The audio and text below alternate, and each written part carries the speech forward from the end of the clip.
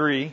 This is on the topic of biblical theology. So what I'm going to say dovetails very nicely with what Nathan just taught about.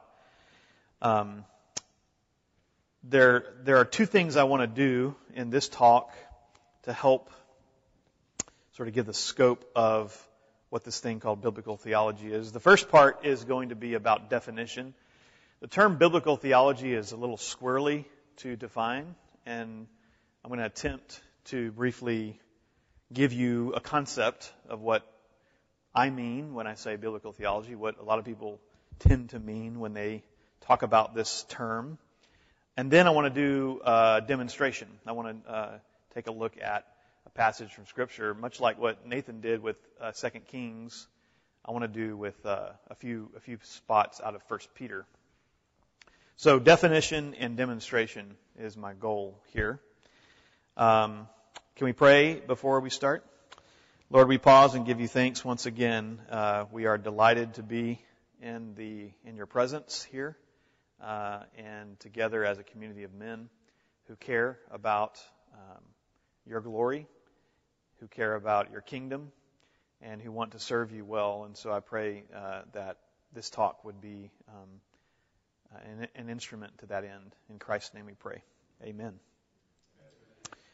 All right, so I mentioned that biblical theology is a squirrely term, and I don't think I have to interpret that designation in this company. Everybody's seen a squirrel run around on the road, and it tends to, if you were trying to catch a squirrel, it'd be pretty difficult to do, and it's kind of difficult to define biblical theology because it's used in so many various ways and has become a bigger topic of discussion in academic circles, but also in the church. And if you were really to take a step back and look at the last century and the theological discussions that have been had both in the academy and in the church, you'll see that this notion of biblical theology has taken has come to a prominent place, and is real. I think really the day is dawning for biblical theology in the church. Just look at conference talks among especially Reformed groups like the Gospel Coalition or Together for the Gospel, which is a group of Reformed pastors who come together and have a conference. The talks on biblical theology they dominate a lot of the discussion. So I think it's an indication that biblical theology is becoming more and more of an interest to the church, not just to the academy. And I think that's a good thing, and there are reasons for that, and hopefully we'll talk about a few of those. So biblical theology, what is theology? How would you define that term just at its most basic level? Theology is, the study of God, the discourse about God. And so in this sense, everyone at some level is a theologian. Everybody has something to say about God, whether they hate Him, love Him, don't know anything about Him, whatever the case may be. So theology at its basic level is discourse about God. In one sense, though, it can refer to, when we talk about theologians in a technical sense, right, we're talking really about those who have rigorous academic conversations about God or do research about the things of God, whether from a biblical perspective or not. So we also use it in some more narrow senses. Studying God in a more rigorous, academically thorough way is sometimes what we mean when we say I'm doing theology or I'm speaking about theology. In English usage, it's interesting. If you go on the other side of the Atlantic and you read books about theology from the British authors, they mean something a little different than what we mean. When they talk about theology, they really talk about it in a broad sense. So for them, theology would be, if you're studying the book of Genesis, you're doing theology in the British version of their understanding of that term. The task of theology would be anything having to do that comes under the umbrella of biblical studies, book studies, what we're defining as biblical theology. All of that would be considered theology. On this side of the Atlantic, traditionally in our Anglophone world over here, We use theology, and what we typically mean by that is something called systematic theology or doctrine. We talk about theology as the theological topics: God, sin, human nature, eschatology. So we talk about theology, we often mean systematic theology, which I'll distinguish here in just a second. So you see already, just with the term theology, there's kind of this range, this semantic range of meaning of what we refer to when we say or use that term in different contexts. And that just makes it more difficult to define biblical theology. But in its general sense, we're talking about serious discourse about God or reflection about God. Now, when we talk about biblical theology, again, we run into the same issue here, because at some level, if you're doing discourse, if you're doing the study of God, and you're using the Bible as a primary source in that study, well, in that sense, you're doing biblical theology. You're doing theology that's derived from Scripture. But that's not necessarily what we mean by biblical theology in our context. We're getting at something that's both a method and an activity. So there's a certain biblical theology is really a task. It's really something that we do, not just something that is. And that's what I want to try to show you today when we look at 1 Peter. So this sense in which anyone doing serious thinking about God and using the Bible, that, of course, is in some sense biblical theology. Even if you're formulating, say, a systematic treatment of some particular topic in the Bible, let's say the doctrine of God, even if you're doing some systematic theology, that is still informed by the Bible and in some sense is still biblical. But a more common usage of this term is really meant to distinguish what we're calling biblical theology from something like systematic theology or doctrinal statements. And we have some designations of other types of theology, like historical theology or pastoral theology.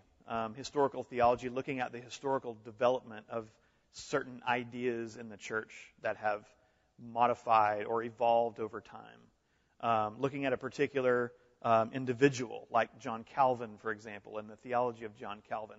That would be an example of historical theology.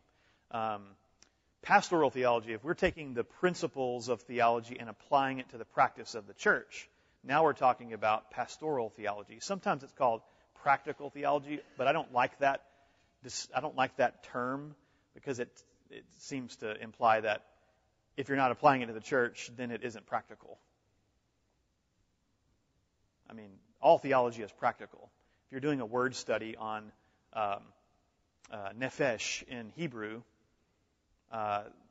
which is how we translate that soul, but that's problematic. If you're doing a word study on nephesh, you're still doing practical theology. That's practical at some level, even though you're not immediately applying it to the church. So just keeping that in mind, of all the different kind of senses we're using this, but we use biblical theology to distinguish it from these other kinds of theological tasks, these theological methods. So systematic theology, just by way of distinction, is what most of us are familiar with when we talk about theology. We have something like this in mind. It looks at theological topics logically and atemporally. Okay? So that is, it looks at how all this data that we get from Scripture can be fitted together as a whole, without a lot of consideration given to how it's been revealed across redemptive history. It asks questions like, systematic theology asks questions like, who is God? What is sin? What is the nature of man? Or humanity, to be more politically correct. And that's not even politically correct anymore, is it? So systematic, or you'd ask, what does the cross achieve? Okay, those are all questions that systematic theology, or the process of systematic theology, would attempt to answer. We answer those questions systematically. We look at what the Bible teaches about those, and we try to piece it together in this logical, doctrinal form. It is not concerned with the particular contribution of Isaiah, for example. You're not asking for how a particular theme works through Scripture. You're asking for what the whole Bible teaches about one particular subject, sometimes even artificially. That is, it doesn't arise naturally from a reading or studying of the text, but rather you're coming at the text already with a predefined topic that you're looking for information about. So this process often begins with Scripture, but it ends with something like a doctrinal statement or a theological treatise. Okay, that's systematic theology. And I'm not trying to suggest that is a somehow inferior thing. I think systematic theology is incredibly important for the church. It's incredibly important for us. And we have a whole other section, I think, in our series that's devoted to systematic theology. So I don't want to get too far down that road. My own interest in theology began in systematics. I became fascinated with the world of theology in my early college years, and most of the books I was reading had to do with systematic theology. That's what I understood theology to be. But thankfully, I've grown and have encountered biblical theology, and I've come to appreciate it more and more as I move forward. So, biblical theology, by contrast to systematic theology, is more interested in the temporal development of theological themes across the whole sweep of redemptive history. And likewise, across the whole meta-narrative or the overarching story of the Bible. And this really works out in three ways as we understand it in this context. So this could be looking at a particular book of the Bible, or what's sometimes called a corpus, that is, a body of literature all coming from the same author. We could look at Genesis as a book of Moses, or take a look at the entire Pentateuch. And we ask questions about, well, what does Genesis contribute to the Pentateuch? And then what does Genesis contribute to the whole canon of Scripture? Or what does the Pentateuch contribute to the whole canon of Scripture in terms of its theological content? What does it say about God? Those are the questions that biblical theology asks. So we're looking not at these artificial topical ideas and asking what does the Bible say about those. We're looking at the Bible and asking what is the Bible talking about, and how do we trace that through and fit it in with the whole context. So instead of asking what's the doctrine of God or what is the proper doctrine of eschatology, the question is, what is the particular set of theological emphases in this particular book, or this particular author, or this particular set of books? What is the particular contribution of the Gospel of John? How does the Gospel of John differ from the Gospel of Luke? Where does John's theology fit within the scope of redemptive history compared with where Paul fits, compared with where Moses fits?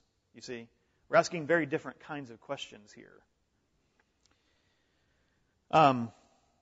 One task of biblical theology would be, say, to outline outline the theology of Nehemiah in the book of Nehemiah.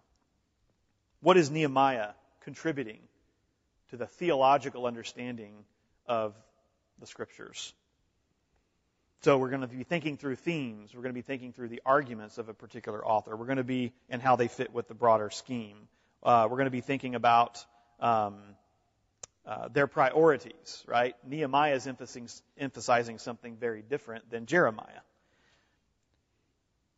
So biblical theology is very much interested in the theological synthesis, not of topics, but rather of contributions of biblical books at different levels. And you can see why this is difficult to come up with a working definition for biblical theology. There's a lot going on, so I'm really trying to characterize it for you more than I am define it. It's a characterization more than a definition. So the advantage is that the advantage of doing a biblical theology is that you will be sensitive or become sensitive to the nuances of the literary contribution of these texts in Scripture. So literary analysis, nuance, and what we saw already in some of the things that have been said by Nathan is these literary nuances, these connections, these symbols, these themes, all start to emerge and provide us with a more mature understanding of what God's trying to tell us in His Word. So the Bible is, after all, divine literary art. Now, it's more than that, but it's at least that. This is artwork. This is literature at its best. And if we don't understand and appreciate that, we're going to have a hard time appreciating the content of the Bible and the message of the Bible.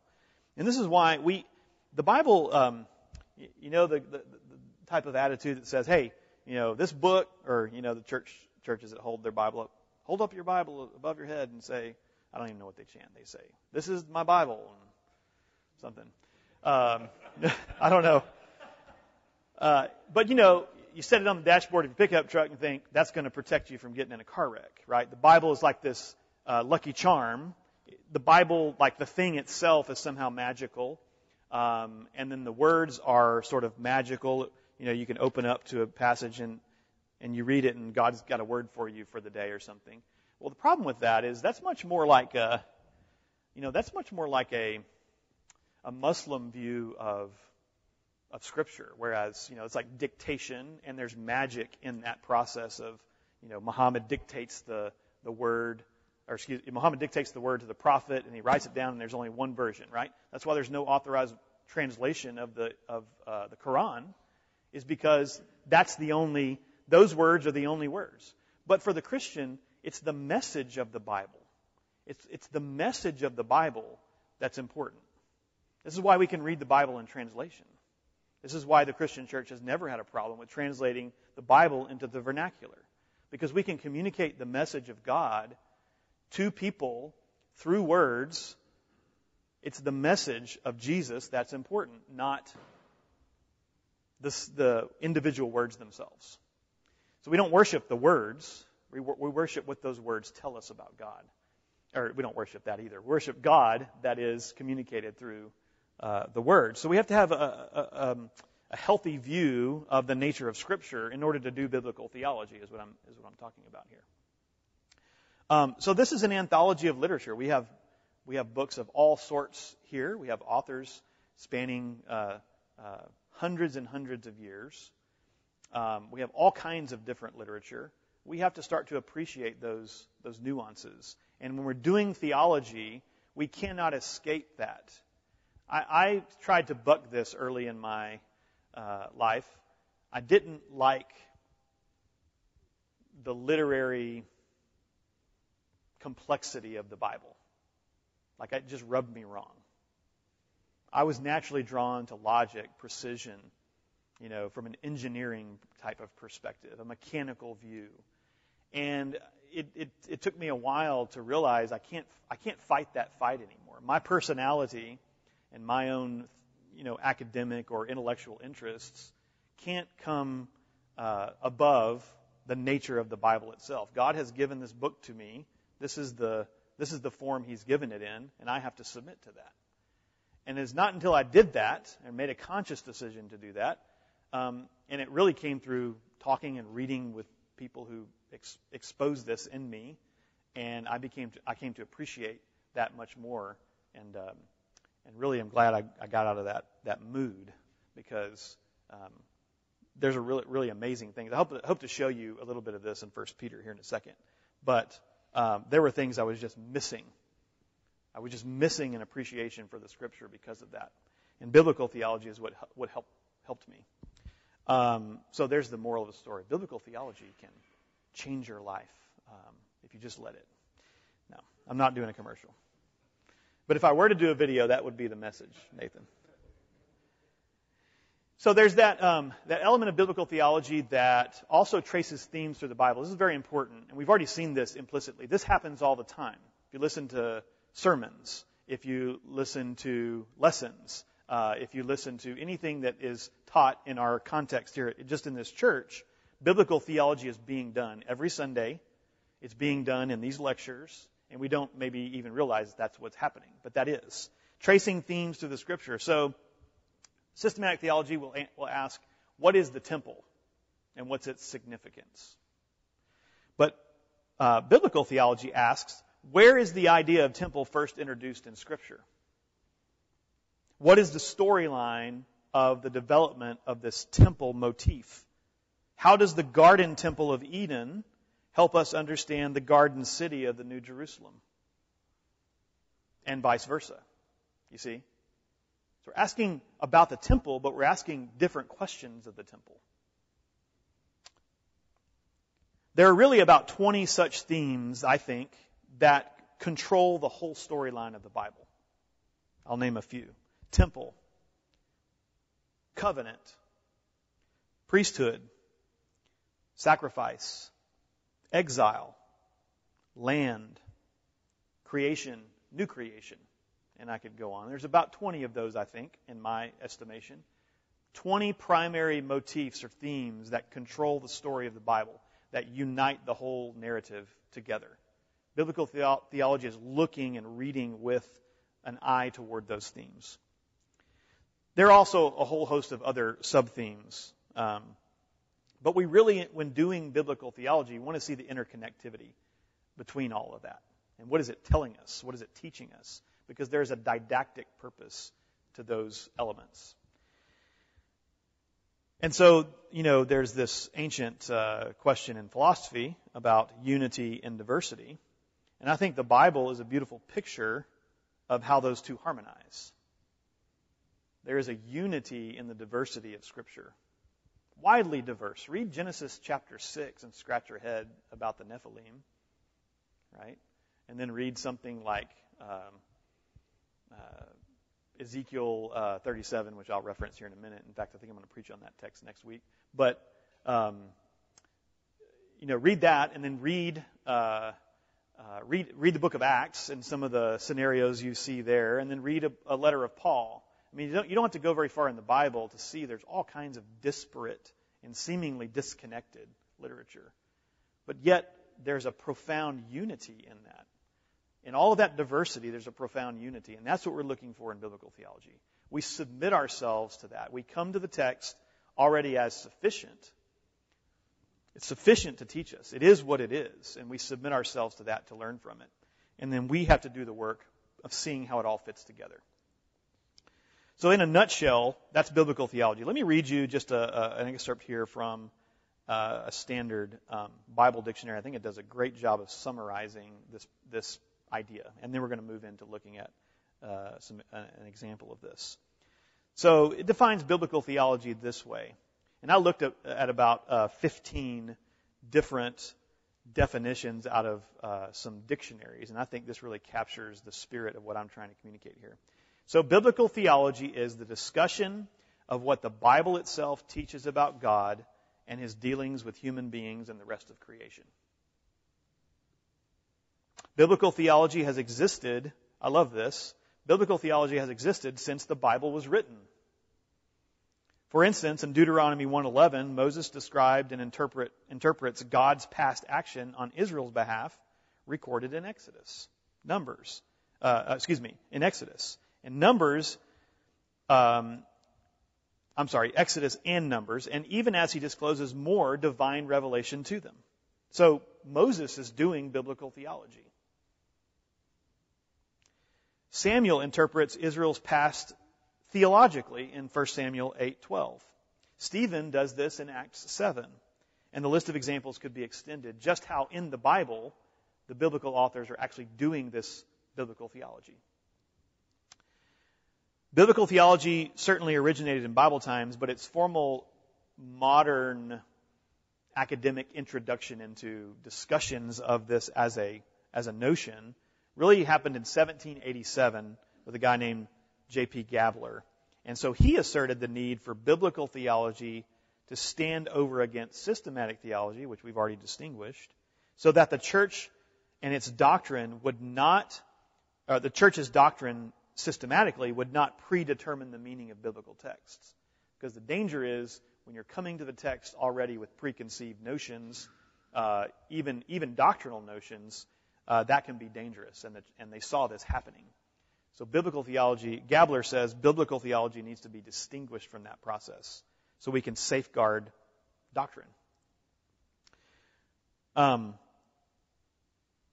So there's just kind of a general consensus of sort of what I would say a pretty standard definition of how biblical theology is understood in modern contexts. Now, there are some scholars out there who have their own nuanced approach to this and will argue the details. But for us today, I just want to kind of give you a characterization, try to get you to have a concept of what we talk about when we say biblical theology. That's what I'm referring to here.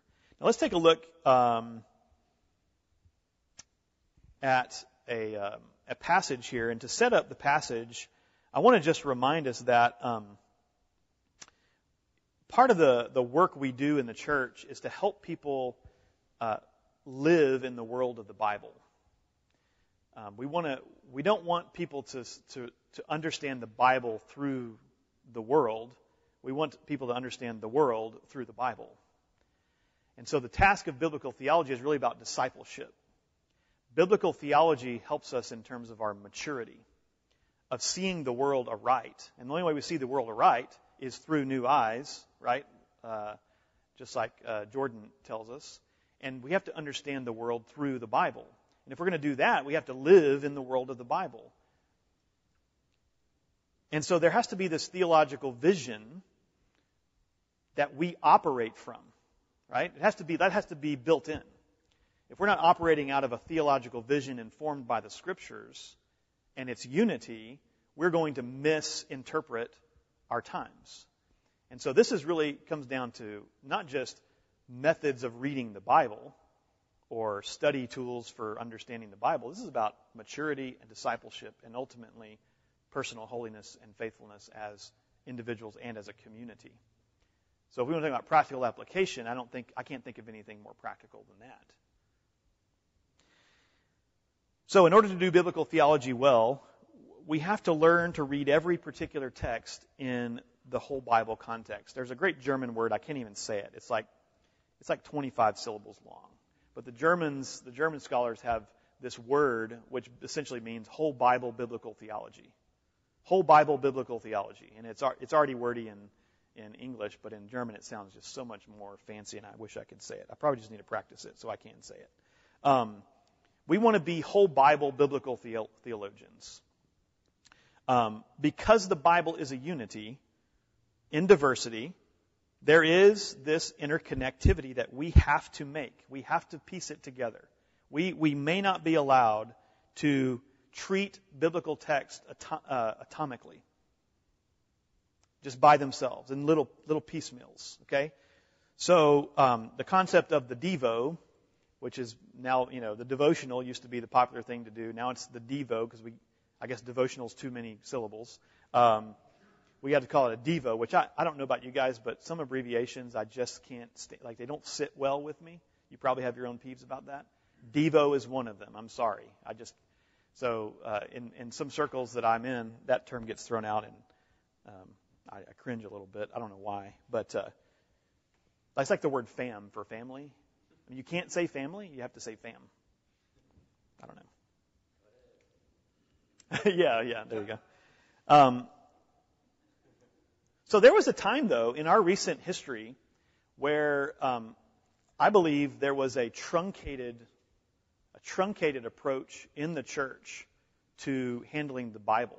I think I've heard many sermons in my younger days where I think back on them, and I'm not that I can remember all the details, but I remember there was a style of preaching, a method of doing Bible study that really only did that. It took particular texts and only focused on those texts. We never talked about how it connected to anything else. We just looked at what Peter said, and that's all we cared about at the time. It didn't matter. We didn't even raise the question. And I think there was a whole theological mood among evangelical Christians within the past century that was the dominant form of quote unquote Bible study and Bible preaching. And I think the day is dawning where that period has been seen for what it is and what it suffered. And I think I'm really pleased at what I'm seeing happening as this biblical theology idea has taken root again. And that was partly due to the constraints of the time, the cultural mood, those sorts of things. It's a complex story, but nonetheless, we see some changes for the better, I think. And this church is a part of that. In fact, and I'll take a second to just look at a couple of books before we look at 1 Peter. There is an astounding number of publications about biblical theology coming out right now. If you go and look on Amazon and type in biblical theology, you're going to have more than you can look at in an hour. It's amazing what's being put out there in terms of this whole movement. I want to give you a couple of recommendations before we look at 1 Peter. If you're going to start somewhere, like just with an example of biblical theology, I think this book here, this monograph by T. Desmond Alexander, who is a professor at Queen's University in Belfast, Ireland. He's a broadly reformed, conservative, evangelical scholar. From Eden to the New Jerusalem, an introduction to biblical theology, outstanding. So I highly recommend that. If you just want to get started with a small type of book there. He has another one about the Pentateuch, but also is in the same vein of biblical theology, called From Paradise to the Promised Land, an introduction to the Pentateuch. Outstanding. He does excellent work. I've benefited greatly from him. And then some of the best work, I think, being done right now, contemporarily. There's plenty of books to read about this. There's a whole series that was published by InterVarsity Press. It's called New Studies in Biblical Theology. I think there's upwards of 25 volumes now on all kinds of topics, and edited by D.A. Carson. These books are some of the best examples, I think, of biblical theology being done right now. And these are for the church. This isn't for just simply scholars. Okay, these are accessible, and I recommend this one highly. This one is probably the fattest one of the series. But G.K. Bill's The Temple and the Church's Mission. He takes the motif of temple, and this is probably one of the most exquisite examples of biblical theology that I've read in my lifetime. He takes the idea of temple and connects it with the mission of the church. This is phenomenal. I think if we had all the time in the world, we would take a year, men, and we would go through this page by page. All right. Commercial's over. Would you look at 1 Peter with me if you have your Bibles or your Bible apps? Let's turn to 1 Peter. I want to just look at a few things.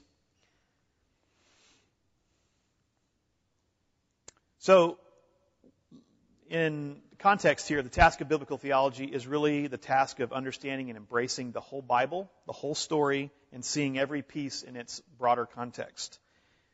So this has to do with the meta-narrative, the entire story. Okay, so we have to have the whole in view.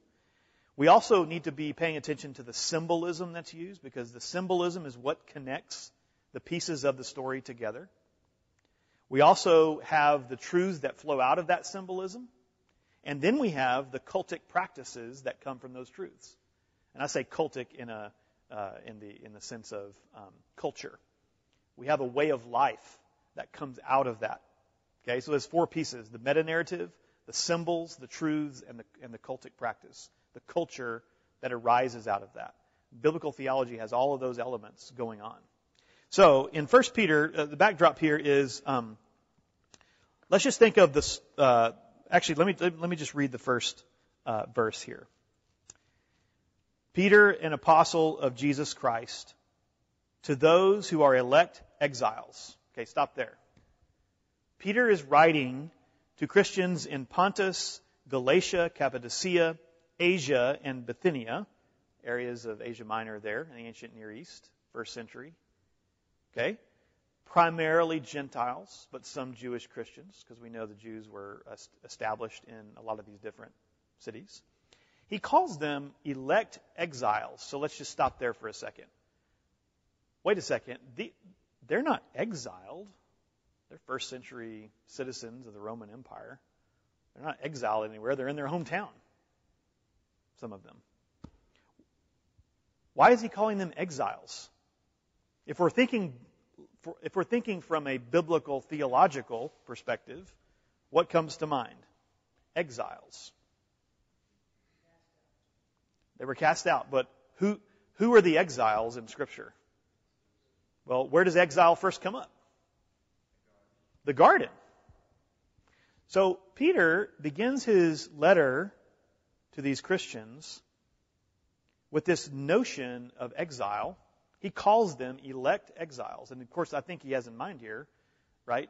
God chose Israel. He put his love, his elect love on the nation of Israel and called them out as his people specifically.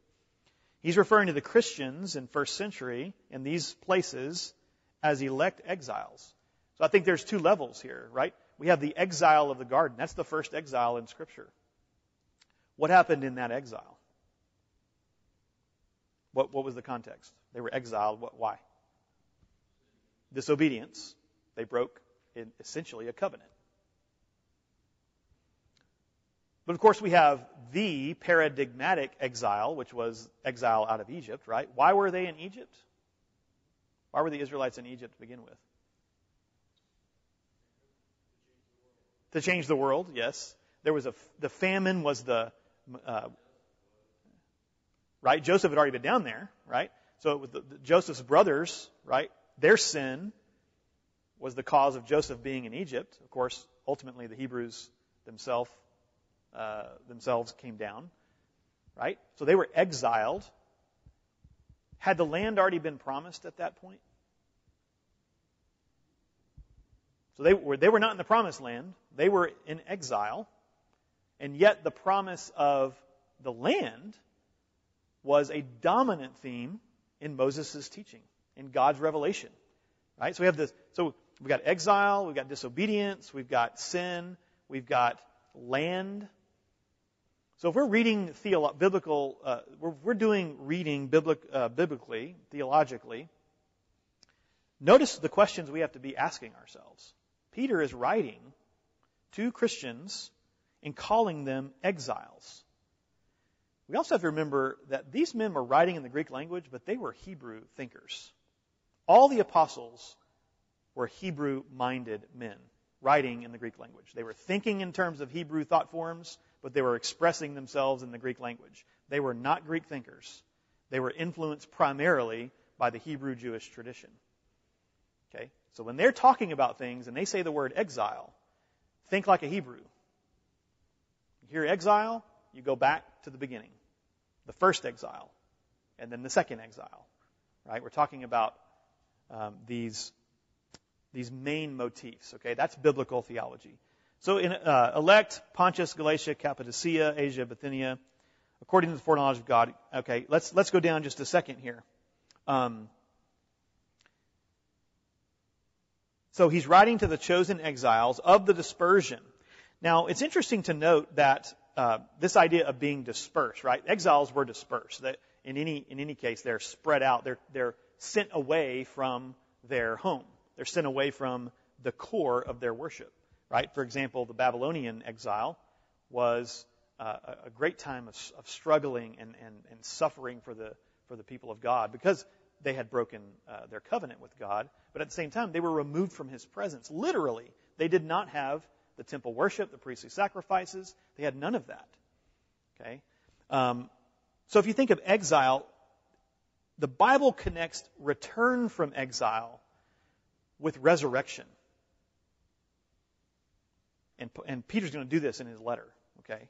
So if you think about that, the whole house of Israel in Ezekiel 37, in their Babylonian exile, is referred to as, or seen as, a valley of dry bones. They're dead. They're rattled. The whole house of Israel is dead. There is no hope. That's the image they're given. But yet, what does Ezekiel do? He prophesies to the wind. God says to speak, to preach to them His word. And God raises this valley of bones into a mighty army.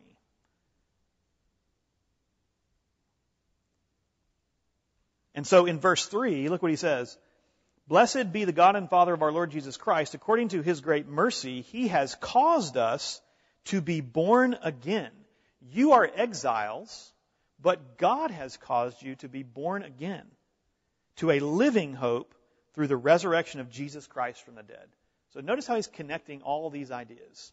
We have exile and resurrection hope, death and life, all coming together in the first 3 verses of Peter. Okay? This is nothing new. All he's doing is echoing what's already been taught in the Old Testament. You see? But do we read the apostles this way? Is this what we think of when we go through the book of 1 Peter? Maybe. Verse 8, beautiful verse. I'm not going to point anything out about it except just to read it because it's so lovely. I'm just doing high points here. Though you have not seen him, you love him.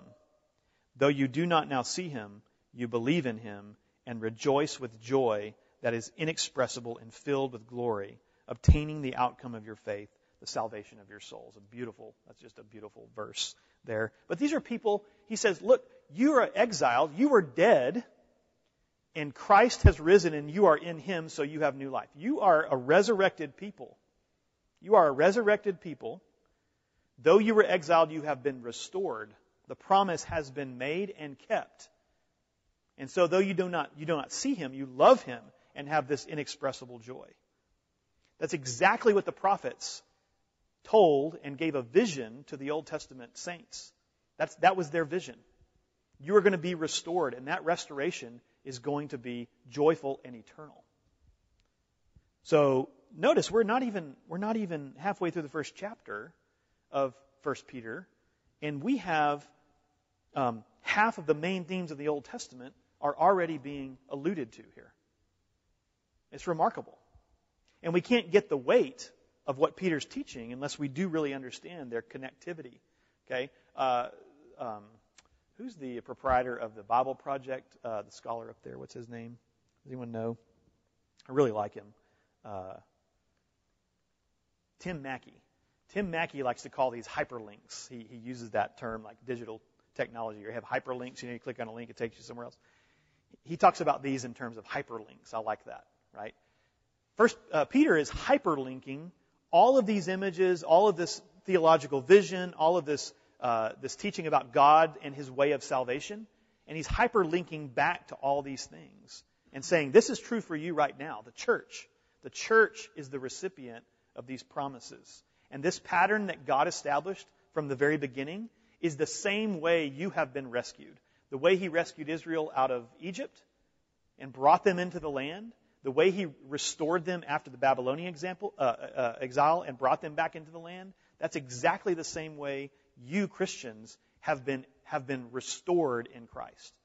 So he's taking the paradigm, he's taking this framework that the Old Testament has set up, and he's plugging in Christians in his context. We can't miss that. This is the application for us. We have to see ourselves in that story.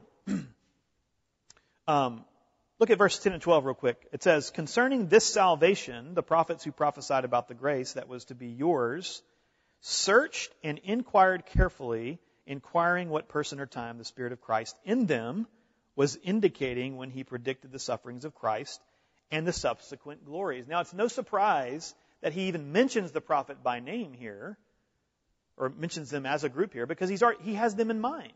He has them in mind from the very beginning. He can't not think of them. He is biblically saturated. The stories of the Old Testament are part of his mental world. He can't talk about this outside of these terms. So he mentions the prophet. He says, look, they were working for you. Yes, they played a function in their day. Yes, they were helping the people of God to see these truths and to understand God's word and to understand God's promises and his faithfulness. But he says even further, they were doing this for your sakes. They were serving us, is what Peter is saying. Through careful search and inquiry, he's telling them that the Old Testament was written about the salvation that you now enjoy. This is not a new teaching. It's a new revelation, but it's not something it's like God didn't just decide to have a new way of saving his people. This was the way God had always saved his people. It's just come to a culmination, and now you Gentiles get to partake in this. That's a wonderful truth. Verse 13 is real interesting. Therefore, preparing your minds for action. Now, some of you, depending on your translation, I'm reading out of the ESV, and I wish they would have done this a little more literally here, but that's okay. It has a footnote that actually does it. Your translation might say, therefore, girding up the loins of your mind. What does the New King James say there? Gird up the loins? Okay, it uses the more literal translation, yeah. So therefore, girding up the loins of your mind and being sober-minded, set your hope fully on the grace, etc. Girding up your loins. Now that rings a bell. When did the people of God gird up their loins?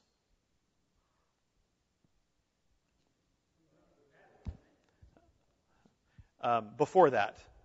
Before the promised land. I mean, the hints are already here, even if you don't know specifically. What would you guess? This girding up of the loins, the loincloths, grabbing them up. Why would they be grabbing up their loincloths? Where are they going? This is the Exodus. They were told to gird up their loins and get out of town.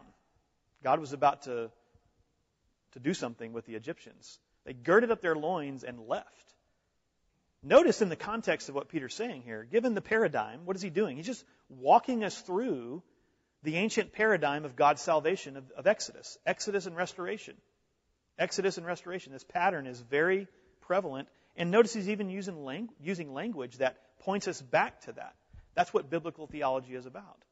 So we ask ourselves, girding up the loins of your mind. Now get it as a metaphor. Okay, we prepare our minds. We stand fast. We get ready. But he's doing more than that. Yes, we do that. But we're doing that as those who were being rescued out of darkness and death. Doesn't that add another dimension to the power of that message? I think so. It's not just, hey, get your act together because you have somewhere to go. Okay. No, you're girding up your the loins of your mind, like the Hebrews girded up their loins because God was about to destroy their enemies. He's saying here, Christians, your enemies have been destroyed. That's the hope that you have. That's what he says. Be sober-minded. Set your hope fully on the grace. That's happened. Yes? Could that also indicate that maybe there's some sort of catastrophic event that's about to... I don't know. I think that would be in the imaginative realm. I'm not sure I could extract it from this text. But that certainly is part of the paradigm, isn't it? Like God's about to do something amazing and catastrophic. That usually goes along with girding up your loins. And he says, he's telling church, remember, these are first century Christians. Their life was in the Roman Empire was not easy. They were seen as a threat to not only just the political system, but also to everyday life. They were hated. And I wonder, too, there's themes like that in, say, even the book of Romans, where there's hints that, hey, there's some major catastrophe that's about to happen that's coming. And I wonder, and this seems in that same vein, I wonder if they're referencing something like AD 70. I think it very well could be, because if we go on further, we don't have time to look at the whole thing here. It's pretty remarkable. But if we trace it out, we're going to look at the whole theme of suffering. He's about to bring up suffering.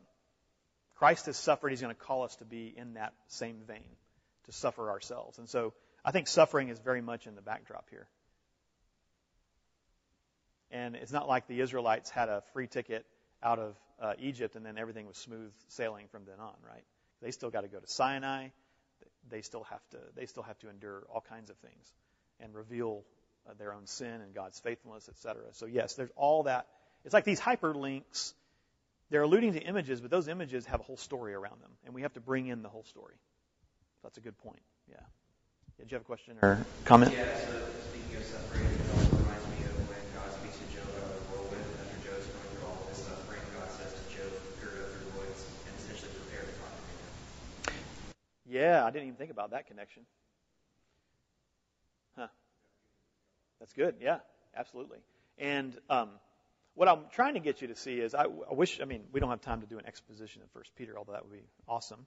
Not that I'd be really qualified to do it well, but there's so much going on here.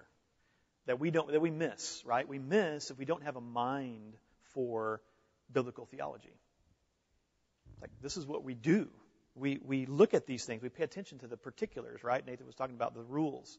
We read particularly. We look at the particulars, girding up your minds. Well, in the context that he's already set up the Exodus pattern, that fits right in. This is carrying forward, okay? So do you think this was an accident? Do you think Peter wasn't conscious of this at all and that God just, dictated it so it would happen that way? No, of course. God's working through Peter's own consciousness. Peter knows these things. And he's teaching through them. God is teaching us through them.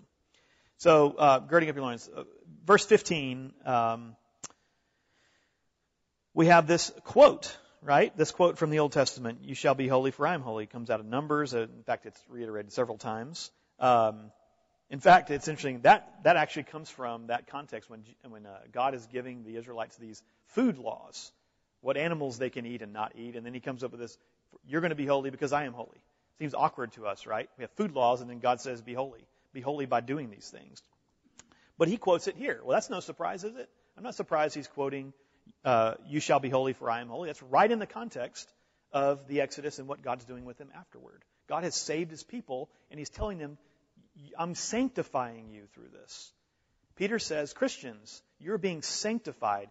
God has restored you through the resurrection. He's given you new life, and you are now being sanctified. Here are your responsibilities. Take this seriously. That's a message to us. But it's through these images of these paradigms. Yeah. When you're exiles, like Adam, and then he's talking about Exodus themes, and now we're getting into Leviticus. Yes. Yeah, he is. He's walking us through the law. Pretty remarkable. This is only the beginning. Wait, there's more. Verse 18. I don't have time for much more, but the time I do have, I want to show you. Look at verse 18.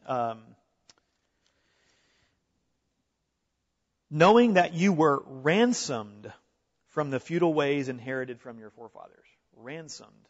Is there a biblical motif of ransom? You were ransomed, yes. Knowing that you were ransomed from the futile ways inherited from your forefathers. So, New King James says you were not redeemed. Oh, are you in verse 18? I'm in verse 18 of chapter 1.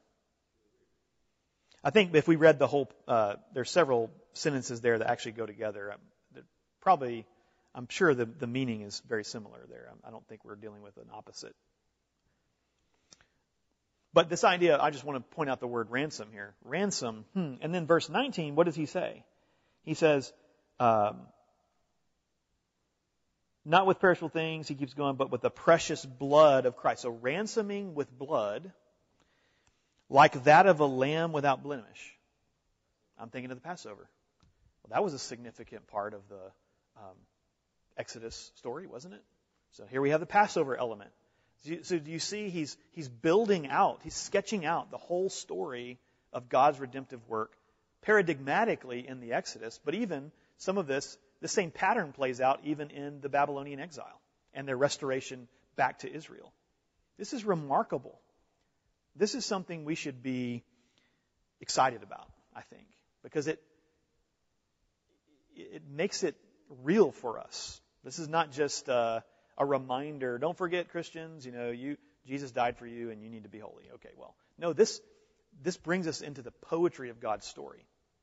And you and I fit in there, and our church fits in there, and the church and the kingdom in the world fits into this. We are actively participating in God's salvation history. That is no small thing. A couple more things, and then I'll wrap up here.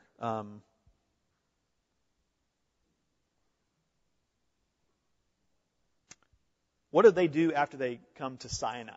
After the giving of the law and all that? What's the next stage in their process? Tabernacle. What does he say? Look at chapter 2, verse 5.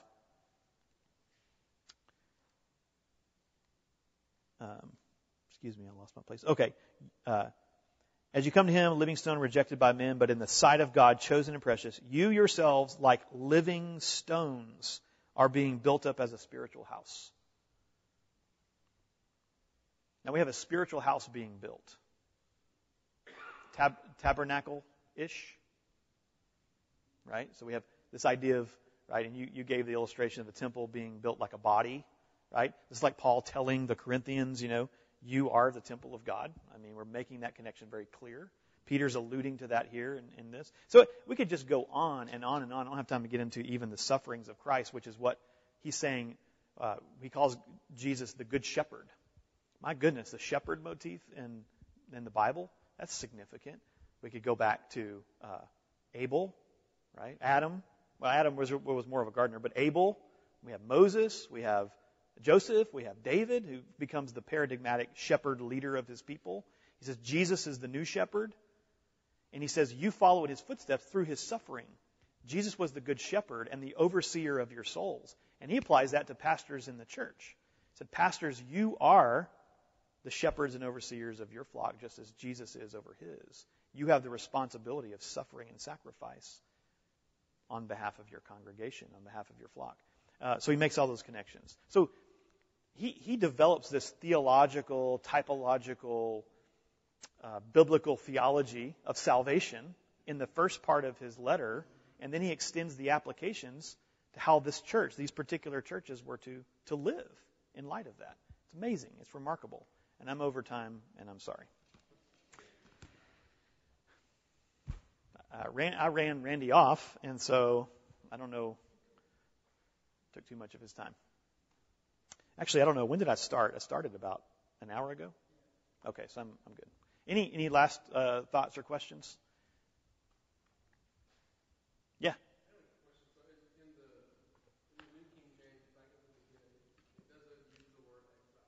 What does it use? Yeah, pilgrim. So, okay. It really does. Well, it's not as clear, but a pilgrim, pilgrims of the dispersion, which that phrase taken together does indicate they've been scattered and there is a longing to return. But you're right. I prefer exile, but